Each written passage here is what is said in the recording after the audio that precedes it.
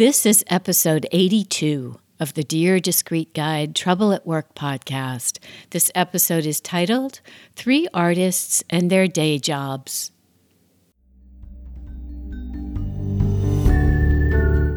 Hello, everybody. Welcome to Dear Discreet Guide Trouble at Work, where we talk about work, working, and how to make work better. If it's work-related, we're on it. Who knew talking about work would be this much fun? I'm Jennifer Crittenden, a former CFO and host of the show, and thank you for joining our quest to improve our workplaces. Let's do this.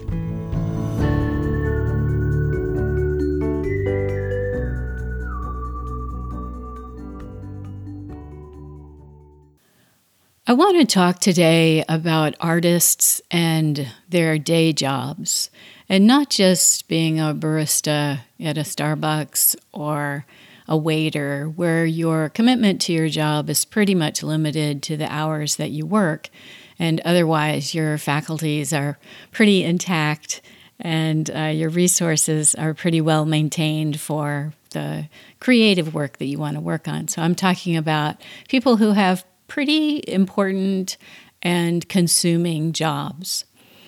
I was privileged to sit in on a conversation between a couple of writers some time ago, and one of them was saying that she maintains her job as an accountant because something has to pay the bills. And another writer said to her, "Oh, you should just follow your passion, and the money will come." And the first one, the accountant said, "That's not exactly been my experience, that if I just do what I want, that money will miraculously fall from the sky." And the second writer said, "Oh, yes." So they proceeded to have this conversation in front of me. And I was reminded of a Venn diagram, which I ran across at some point a few years ago. And it's a Venn diagram with 3 circles. And one of the circles says what you enjoy doing. So all the activities that you like and enjoy go into that circle. And then there's a circle that's partially overlapping that is labeled what you're good at. So there may be things that you're good at that you enjoy, and that's where the circles overlap. There may be activities that you're also good at, but you don't enjoy. And so those activities would fall outside of the overlapping section of the 2 circles. And then there's a third circle, which overlaps the other 2, and it's labeled what people will pay for. So there are certain activities that you enjoy that people will pay you for. There are certain activities that you're good at that people will pay you for. And then the sweet spot in the middle are those activities that you're good at, that you can be paid for, and that you enjoy doing. And it seems to me that this is a reasonable approach to this question of follow your passion and money will fall, but instead taking a more practical view and really a more nuanced view of how you're going to make money and still do what you want.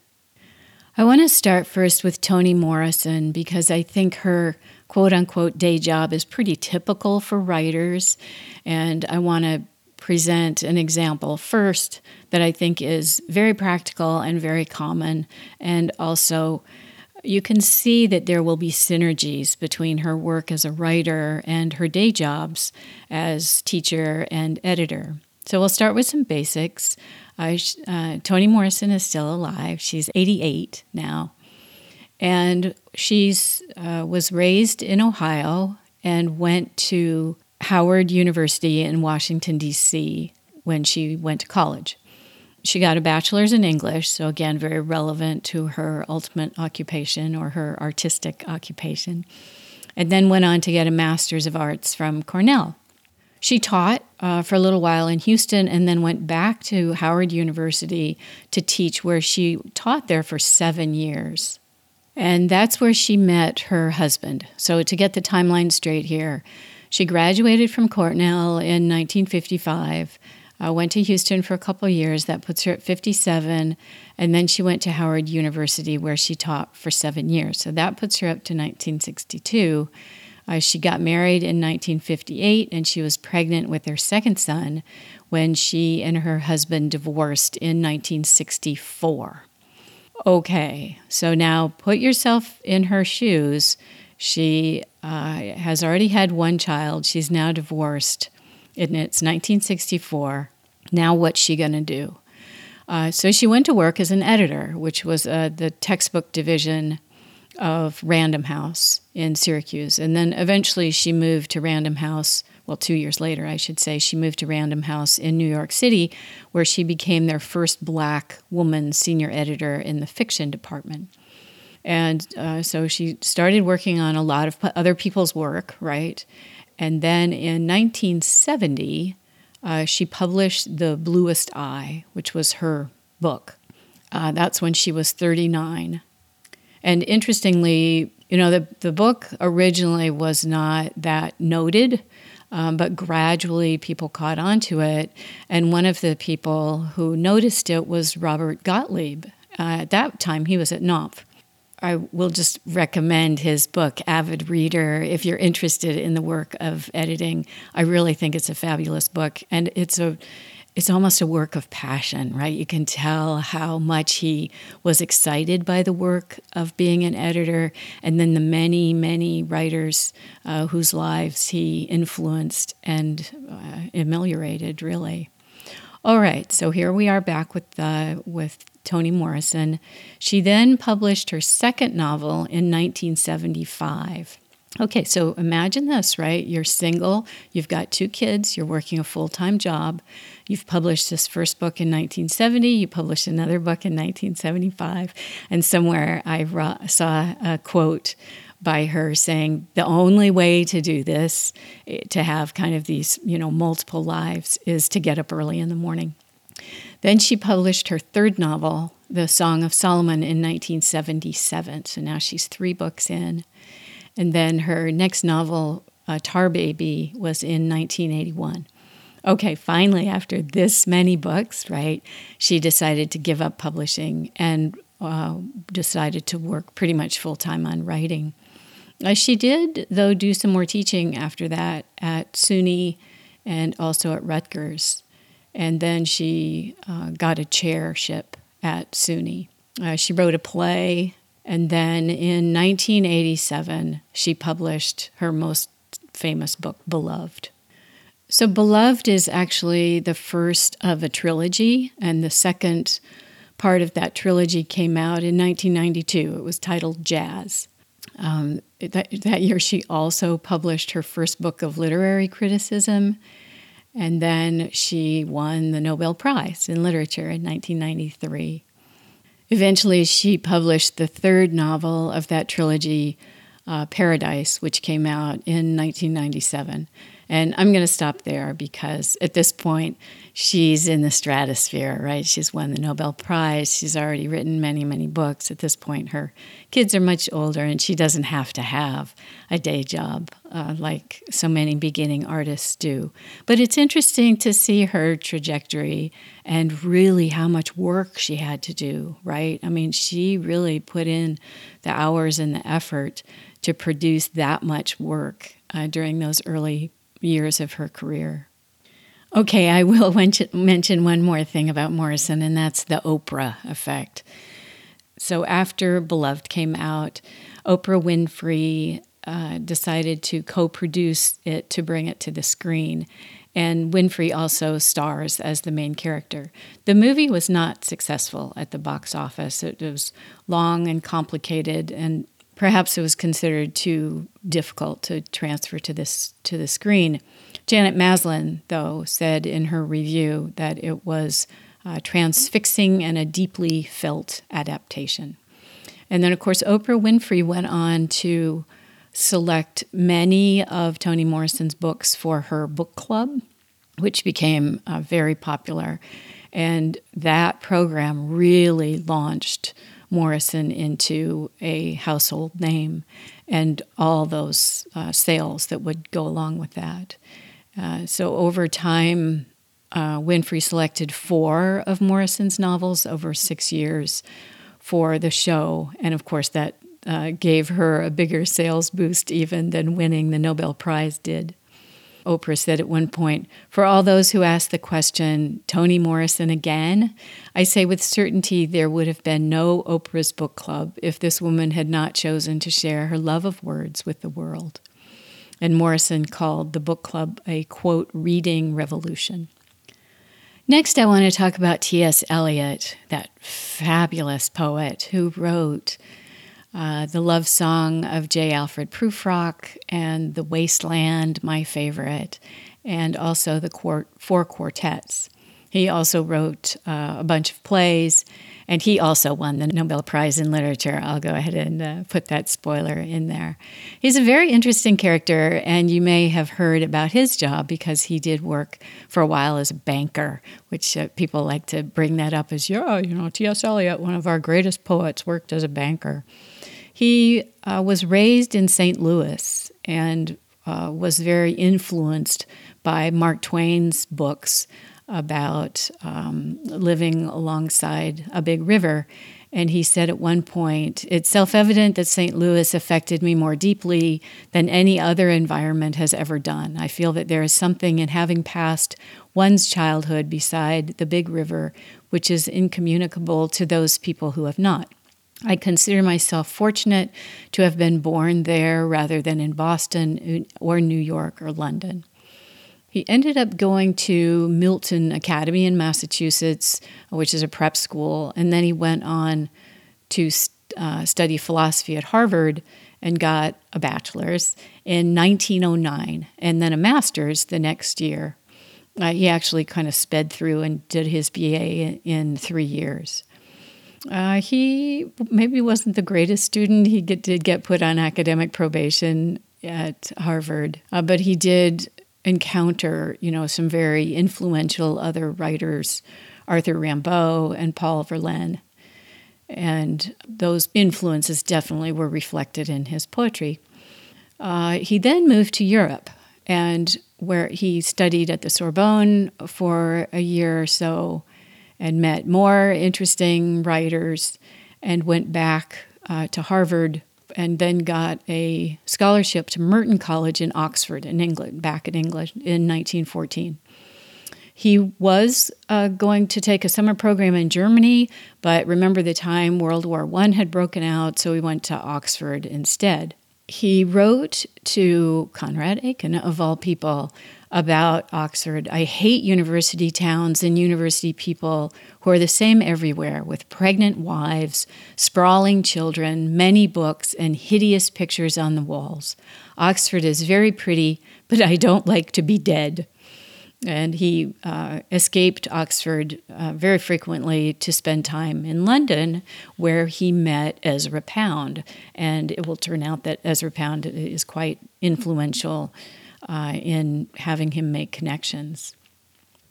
So it's noted that he was seeing as little of Oxford as possible, instead spending lots of time in London with Ezra Pound and some other modern artists whom the war has so far spared. And Ezra Pound showed him all around and introduced him to everybody. So in the end, Eliot didn't really stay at Merton. He only stayed there for a year. Okay, so he leaves Merton and went to work as a school teacher, a private school in London where he taught French and Latin. He also taught at a private state school.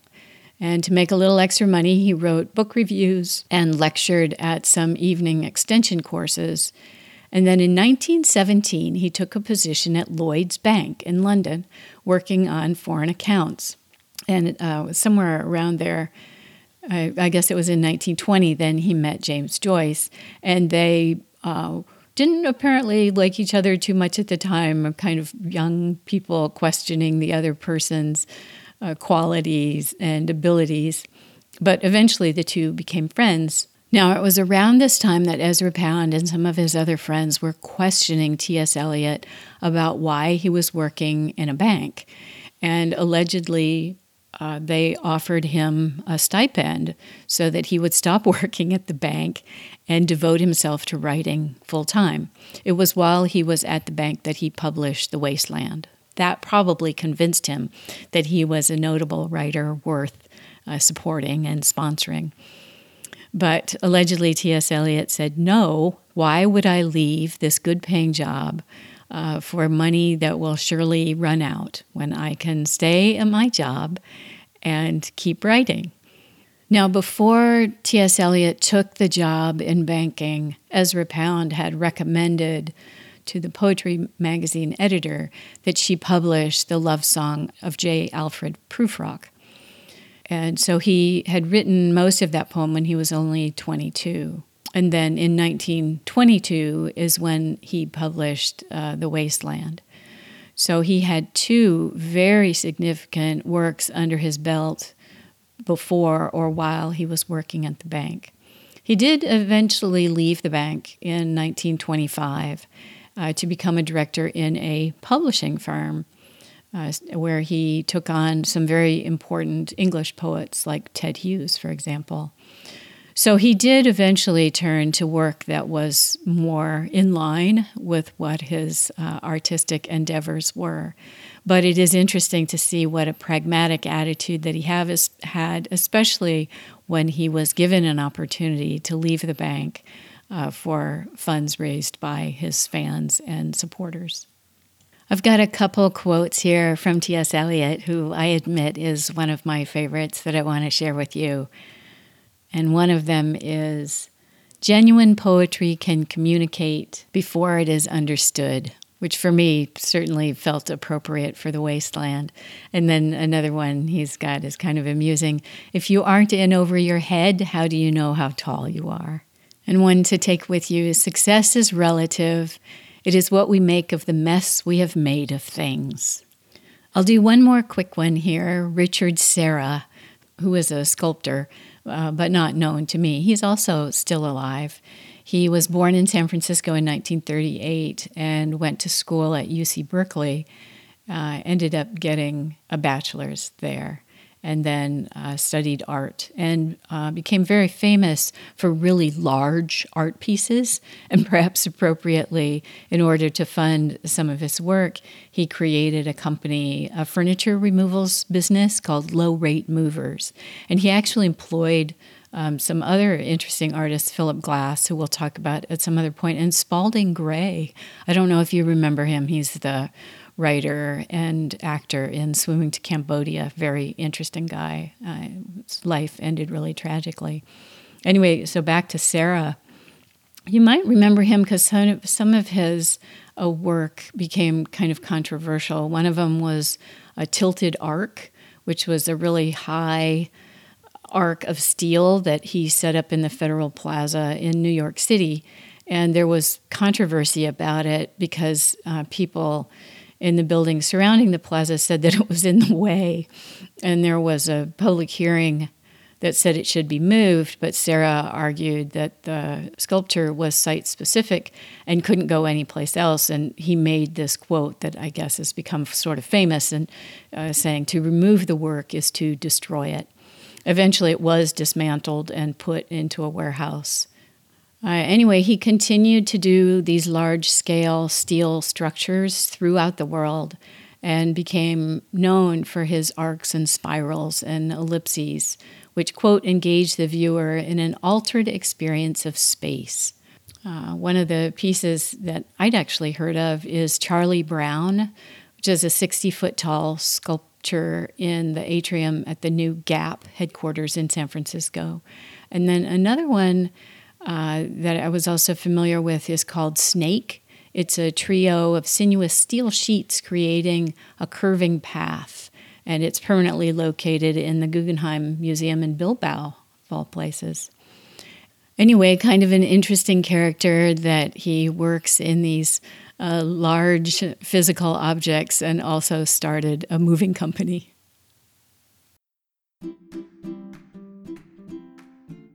That's it, everybody. You've made it through another episode of Dear Discreet Guide, Trouble at Work. In keeping with the new year, we'll be changing our format somewhat as the show has evolved.